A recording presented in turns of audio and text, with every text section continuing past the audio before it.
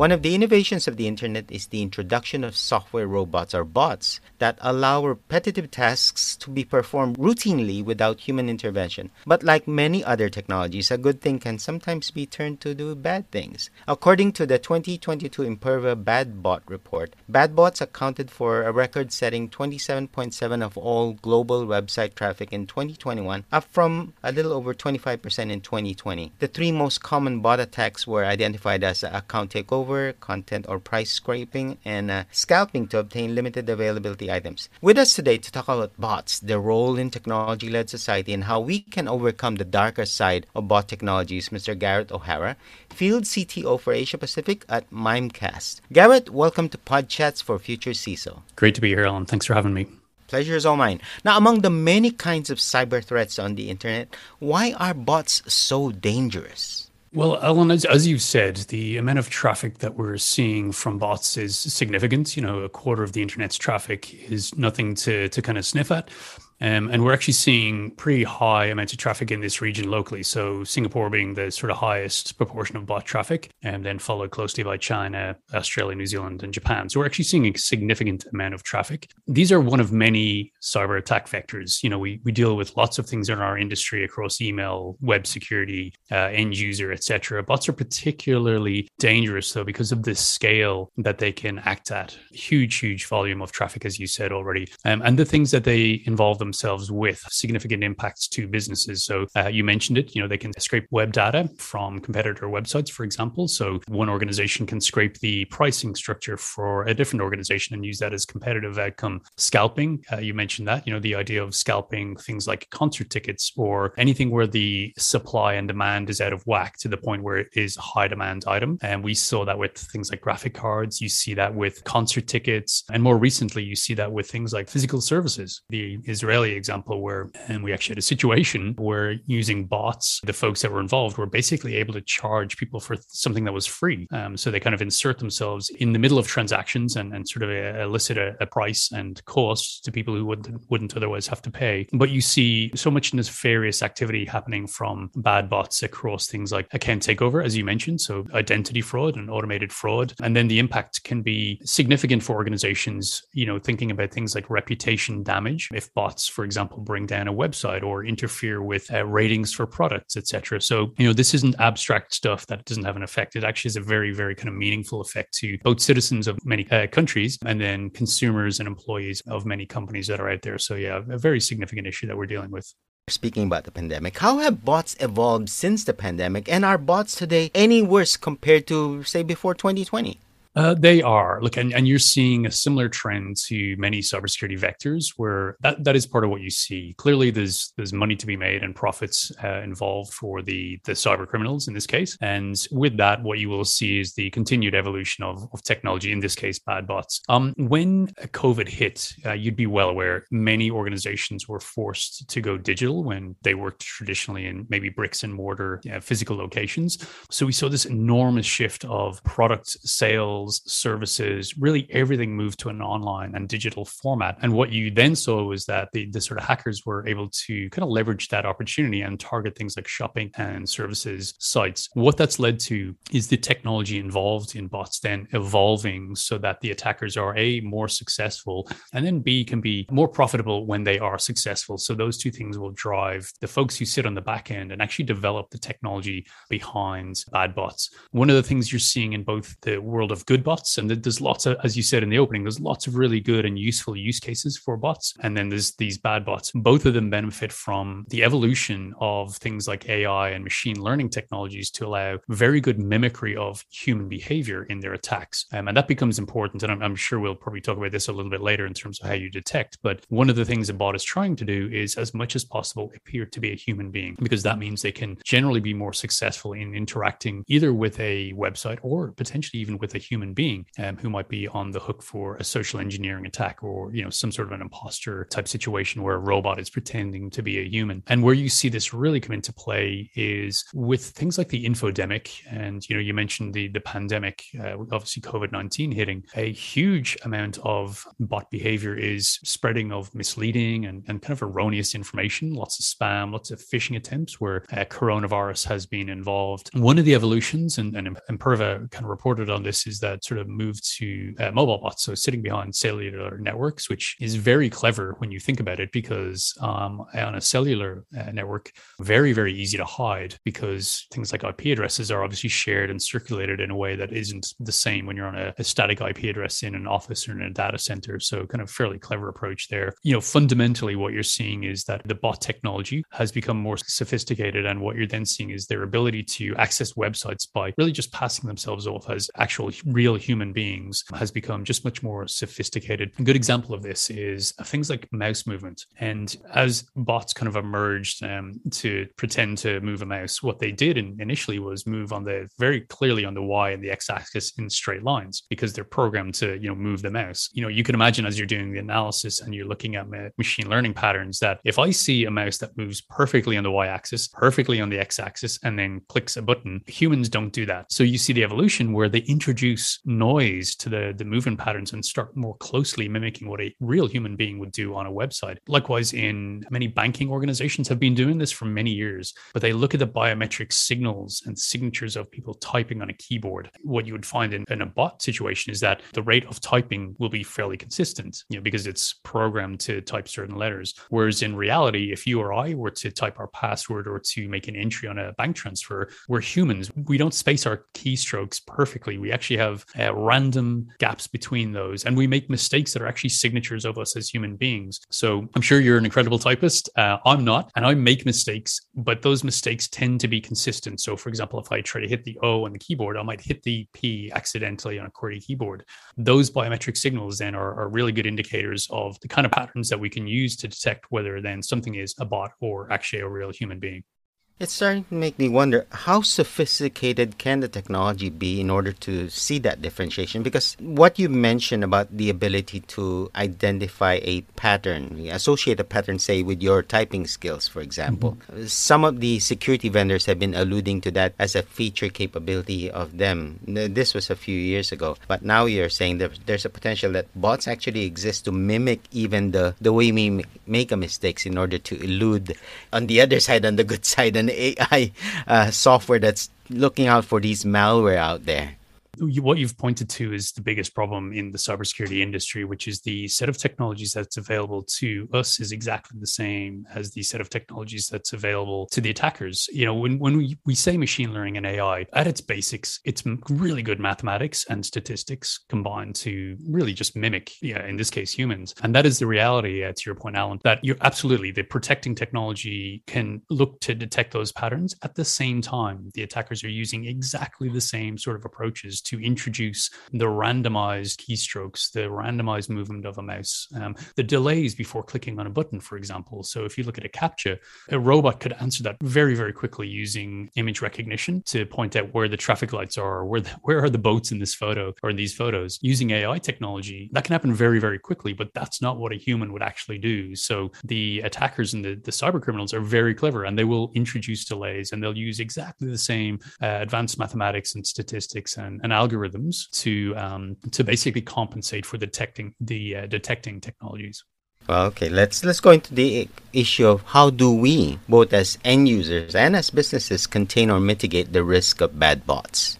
Yeah, look, there's lots of different ways that this can be tackled. I think the recommendation, just given the size of the problem, is that you potentially, depending on the type of organization and the sort of potential impact for bots, that you may want to look at a dedicated sort of bot management solution. And there are many offerings out there to kind of do that. But what you want to kind of look at is really technologies that can analyze all of the sort of traffic, looking at the entire scope of where a bot could interact with a particular organization. So things like websites. Things like direct calls into an API is a fairly significant sort of vector and entry point for bots to attack, and even things like mobile applications where you want to be able to protect the mobile components as well. Generally, you're going to look at more advanced protections. They need to be server side and client side, and those two technologies and approaches can kind of do different things. On the server side, we can start to detect things like device signatures. So if I look at my mobile device, for example, it's got a particular MAC address, it's got a particular OS that's on there, and you can build up a signature for that device and identify it as me. So looking at that sort of server side indications of what's going on. And then on the client side, I think this is where it starts to get more interesting, because you can start to look at, we've talked about this already, but the mouse movements, the interactions that would indicate something isn't really a human being, but actually is a bot that's pretending to be one of those. And what you're fighting against there is programmatically, when a bot is attaching itself to a website and trying to maybe undertake a transaction or to scrape some data, often what's being used is what's called a headless browser. So it isn't a normal browser. It's basically a programmatic version of that. It doesn't really have a user interface. It doesn't show the web page, but it knows how to interact and mimic JavaScript and mimic the interactions that a human would have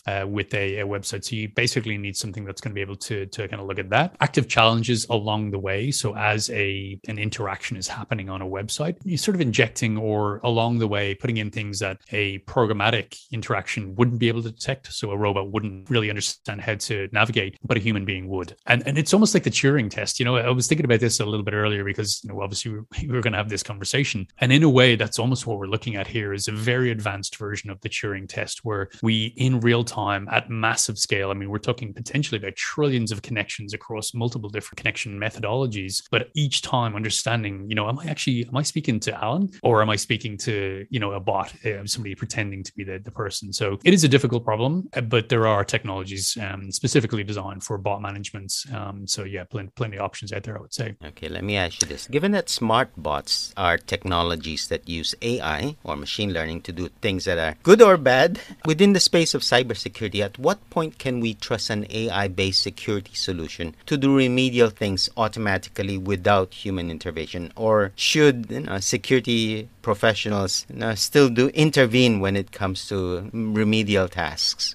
So what you've raised is a very hot topic of discussion, and depending on where you sit, whether you're an organization and running a SOC, or you're actually potentially on the vendor side where you're selling a solution that has the promise of automatic and remediation activities, you will have a different kind of opinion. Where I sit on this is that the truth is somewhere in the middle, and the utility of machine learning and AI is significant these days. I think it's hard to argue that we're at a point where these things are incredibly useful for things like pattern recognition, for automatic response potentially, but depending on the type of incident that you're actually responding to. And I'm thinking here about a SOC environment where, one of the things we would say when you're looking at automation is you want to choose the sort of responses and the incidents that have well-documented, detailed responses and remediation steps along the way, and that don't really require that in-the-seat judgment of what to do. Because what you really don't want if you're running a SOC is when you respond to the incident that you do more damage through the response and the remediation activity than the incident itself potentially would have caused. A good example here would be something like a phishing attack, and it could be bot generated coming through to an organization. And if you had it set up to do an automatic AI, basically a bot version of a response, because it's seen what it thinks is a phishing attack, but actually it comes from Salesforce.com or Microsoft or, a very large and well-used business application. But part of the response is that you block access to that website. You can see how that goes, right? It becomes a really significant impact to a business, where that's really not what we want. And actually the same thing applies to bots and bot protection in many ways, is that, all of the things we talked about already in terms of protecting an organization against these things, one of the jobs of security is to not introduce friction to real users. We want our customers to be able to log on and to buy things. We don't want to introduce so many checks along the way to make sure that you're not a bot, that you end up getting frustrated and actually not buying the product or not using our services. So, very similar in the SOC, it's that balance between the job of security to block and stop the dangerous things, and at the same time, making sure that businesses continue to operate successfully. I have to ask you this now, since you mentioned it, the ability to block things automatically, or not to trust anything, right? That brings up the topic of zero trust. Do you see zero trust being implemented to cover bots within the internet space?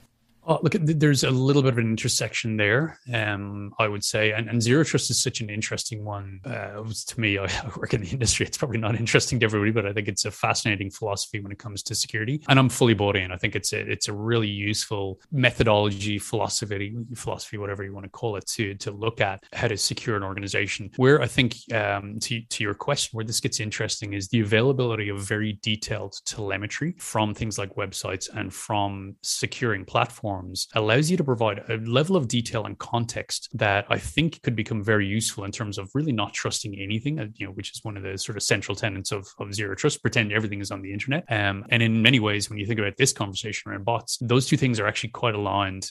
They're almost in lockstep when it comes to outcomes, because bots generally are operating on the internet. They're interacting with our public facing websites, with our APIs, with our mobile applications. And if we can introduce that zero trust type philosophy where as you go along, based on the context of what is happening, as you interact with a website, we can make those decisions on whether we proceed or not in much more granular incremental steps along for example, a transaction journey. I think to your point, that starts to become very, very useful and a really potentially meaningful philosophy to securing against bots, not just because I think zero trust tends to be seen as something that's protecting an organization internally, ZTNA for networks and, step up, step down auth within corporate environments. But actually that same philosophy, I would say, to your point, potentially translates quite well into the more the interface between the customer and the corporation. Last question I have to ask you. I picked up this word called evasive bots. I'm not really sure what it means, but according to what I've read, evasive bots are a growing concern. How do you see the evasion techniques used in bots evolving in the coming years, and how can organizations, including CISOs, do a better job of detecting and mitigating against these?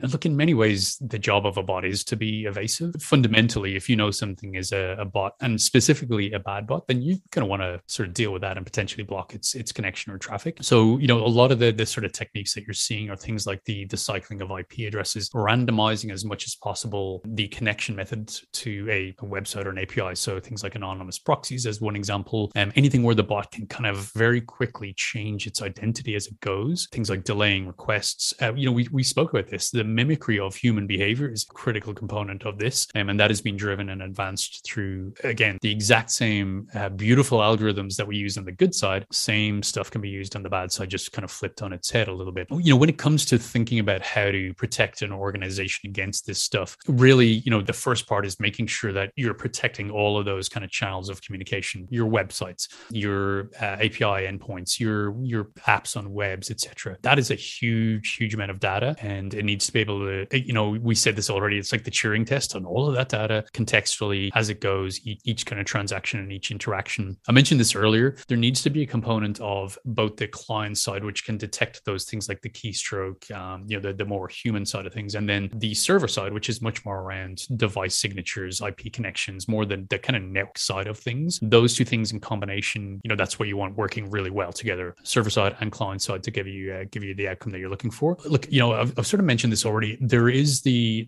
need to make sure that in the use of protection technology that we're not actually blocking the good stuff also. I work more heavily in the email side of things, and that's kind of what we do all the time, is we have to be mindful of blocking the bad things, but making sure that if an order is coming through from a client, that is getting through. And bots are very much the same. We want the good bots, the things that maybe are trolling a website for SEO or SEM purposes. We want those to work because that helps us kind of move higher in, for example, the Google rankings. So the ability for detecting technologies to be able to make that differentiation and understand what's good, what's bad is actually very important here. We've talked about it, machine learning, in the sort of constant step up and leapfrog that happens between the attackers and the cyber criminals and the government organizations, the corporations out there that are trying to protect themselves from this stuff. Machine learning is critical. It's the thing that helps us understand the patterns on potentially individual bot transactions that then scale up. And, you can look at the statistics for signal and try and raise that signal out of the noise of all of those connections and start to identify the patterns and those things that a human being never would be able to do, because we're talking about just tiny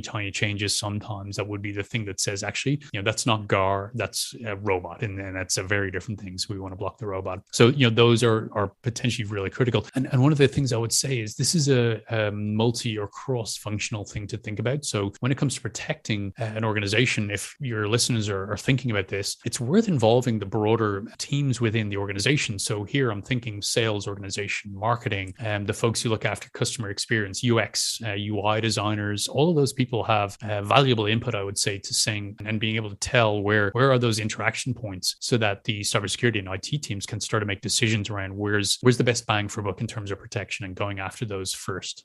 Good advice on that one, or advices on that one. Gareth, thank you very much for joining us on Podchats for Future CISO. Absolute pleasure, Alan. Lovely to speak to you today.